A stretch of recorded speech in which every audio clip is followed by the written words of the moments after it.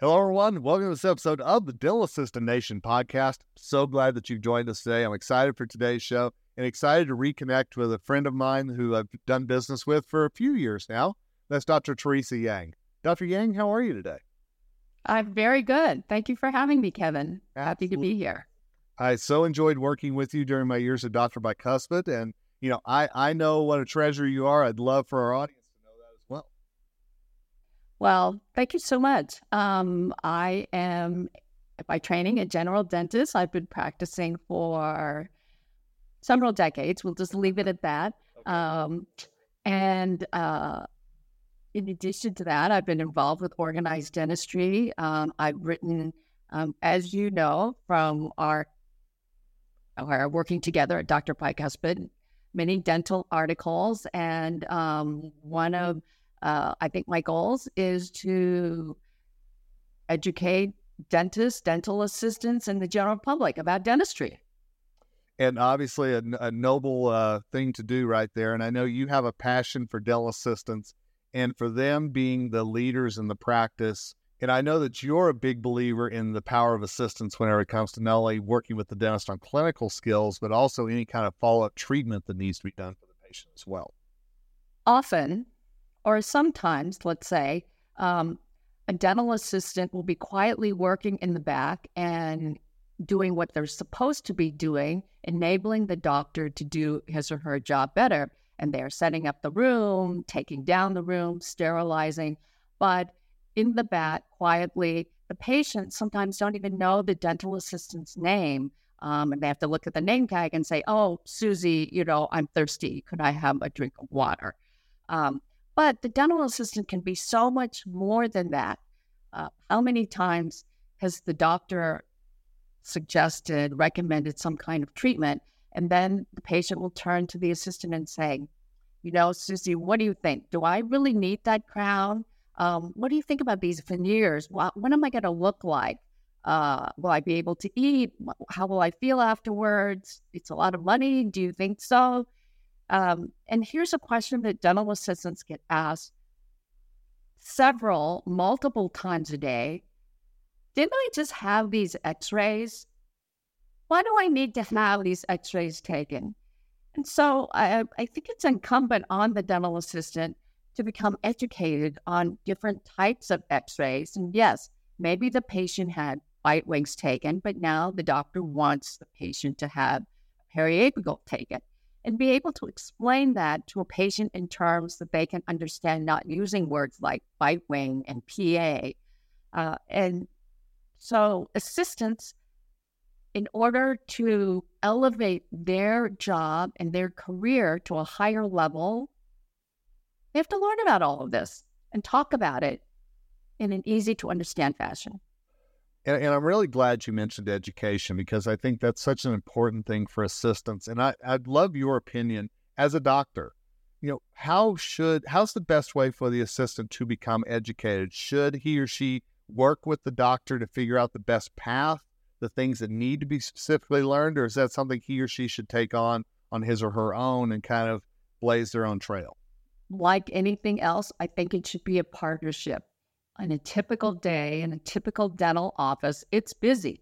So unless the dentist carves out time to address this need in the practice, I don't think it's going to happen. And I think that it's unfair to put it all on the assistant's shoulders and say, "Okay, Susie, you go learn about the different types of x-rays. And, I just got this brand new CBCT machine and let's use it." It's going to take a lot more than that.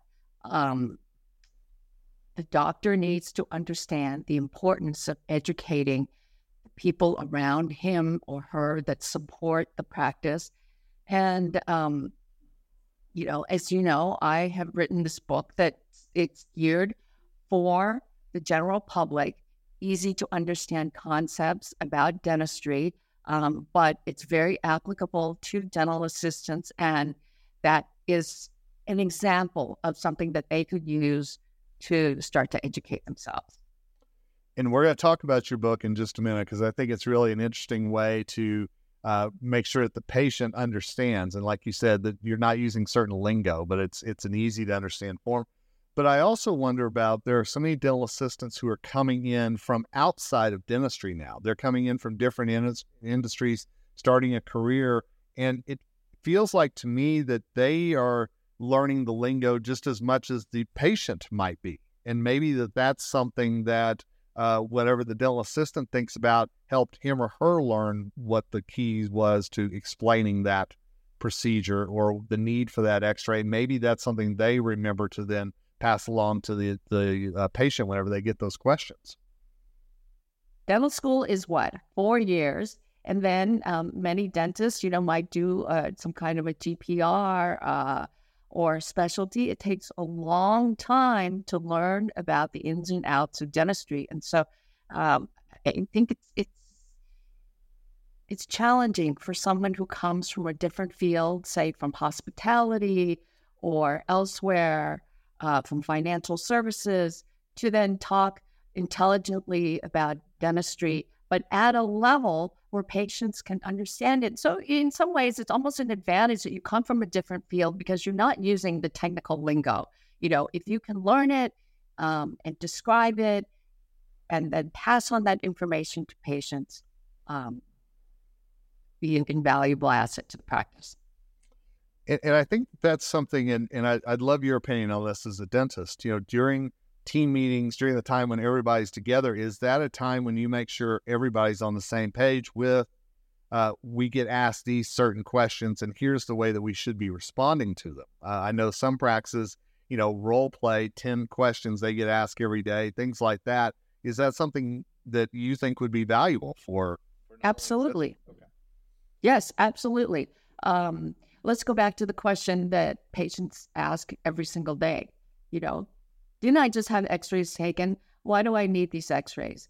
So that's something that can be addressed in a team meeting. In my office, we had a little handout that we gave to patients that gave the amounts of radiation, but in terms that patients could understand. Like a full mouth set of x-rays is the equivalent to, a plane trip from Los Angeles to New York, something like that, so that they could look at that, have a frame of reference, and then you address some of the commonly asked questions. And the assistant is the perfect person to answer all of those concerns and objections. I mean, there will be situations where Susie will say, okay, let me bring in Dr. Smith and answer some of your questions. But the more that Susie can handle, the better the workflow will be in that office. Oh, I completely agree. And I think that it's something that the dental assistant wants, that type of autonomy, leadership, carve out their own voice, even in the operatory, but certainly knows that if they need to call upon you or their own dentist, that you're there to back them up, and that they're not worried about your reaction, and that it's something, you all are really in lockstep as far as the communication that goes on with the patient. Right. And like any other communication, it's foundational and it takes work. And so the whole office has to be in sync on, this is what we might say to this question, and this is the answer to that question, because no assistant wants to open his or her mouth and then get criticized for saying the wrong thing. Right.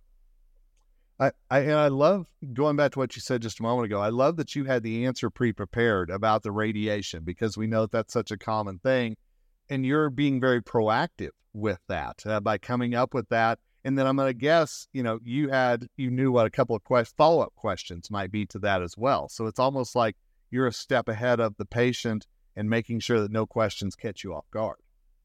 Right. And then we even had pre-printed material on, this is what you expect after a root canal. This is what to expect after a crown or after a filling. That talks about, oh, I can't chew on that side, or it's sensitive to cold. Because many patients leave without knowing anything. And then they call the office and they say, that filling that Dr. Smith did yesterday? Well, it hurts when I eat on that side. And you can preempt all of that. It's a great point. And I love one thing that you said, whenever you and I were kind of pre-prepping for this interview, You said one thing that really stood out to me. Assistants should speak up. And I know so often assistants are worried about saying the wrong thing or mentioning something, but they should have their own voice and not be afraid to use it, right? Absolutely. If the assistant comes from a different profession, if the assistant comes from a different country, if the assistant is young, as you know, dental assistant training isn't all that long. And so naturally, the assistant is hesitant to speak out, but the assistant can be such an important person in the practice. And the assistant will then increase patient confidence and patient loyalty. But the assistant needs to speak up, but it has to be, and this I say to any of the doctors that are listening, it has to be in a safe space, and you need to support your assistant in that endeavor and help them and give them the tools that they need.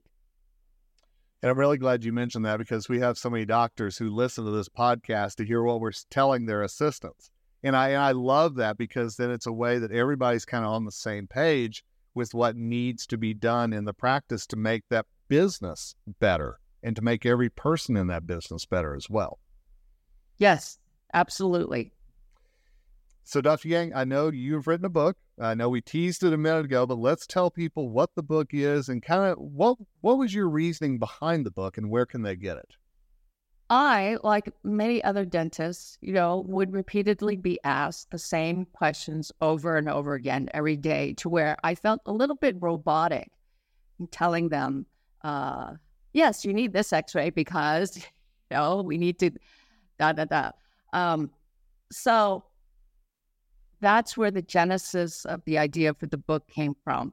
And then during the pandemic, I spent several months actually doing COVID vaccines. And when they found out that I was a dentist, many of my coworkers, be they nurses or nurse assistants or medical assistants or nurse practitioners, they would come to me with their dental questions and say, my dentist told me I need this. I'm not so sure about it. What do you think? And that really inspired me to actually move forward with the book. And so the book covers a lot of topics like, how do I find and keep a good dentist? Why is dentistry so expensive? I talk about dental insurance and how it differs from medical insurance. Does somebody really need to get their teeth cleaned twice a year? Maybe they do. Maybe it's less. Maybe it's more. Talks about x-rays, talks about all of the different products that you would see when you walk into the dental aisle of any pharmacy, how confusing it is. Talk about cosmetic dentistry, or my dentist says that I have a cavity, but the tooth doesn't hurt me. I need the filling. Root canals, crowns. I have a missing space in my mouth. Is the implant the right answer, or are there other alternatives? I discuss kids and seniors and orthodontics and when it's done and when it should be done. Anyway, the book, it's available on Amazon, on Books A Million, Barnes & Noble, at Rowman & Littlefield, my publisher. So all different places. And tell us the title of it, because I want to make sure that we've got... The title is Nothing But the Tooth, An Insider's Guide to Dental Health. And it's coming out in a couple weeks. That's awesome. I'm very excited about it. I can't wait to read it. And I can't wait for people to understand that there's some very common answers to things that they can pass along to their patients through this book and through just communicating with each other. And like you said, being prepared for the questions ahead of time. Right. Yes. And I'm hoping that this will help, dentists, dental assistants, especially, and the general public. Absolutely. Well, it's available on Amazon. I'm looking forward to reading it. I can't wait to pass along some nuggets of knowledge to that as well, to the assistants that I speak with all around the country. Dr. Yang, any final thoughts or anything before we wrap up today? I will just echo what you just said earlier. Dental assistants, please tell your doctors that you want to speak up, but you want some education in how and when to speak up and what to say and how to learn about what to say. Love it. That's beautifully said. Dr. Yang, thank you so much for being on today. I really do appreciate it. Thank you very much. It's been a pleasure, Kevin. And thanks to all of you for listening to this episode. We always love to hear your feedback. If we're doing a good job, if we're giving you the information that you need, hey, give us those 5 stars on Amazon, Google, wherever you listen to your podcast. Make sure that your friends and colleagues know that the Dental Assistant Nation podcast is out there to help all assistants all around the world have a better day and a better career. Until next time, Kevin Henry, the host of the Dental Assistant Nation podcast, signing off, wishing you nothing but success ahead.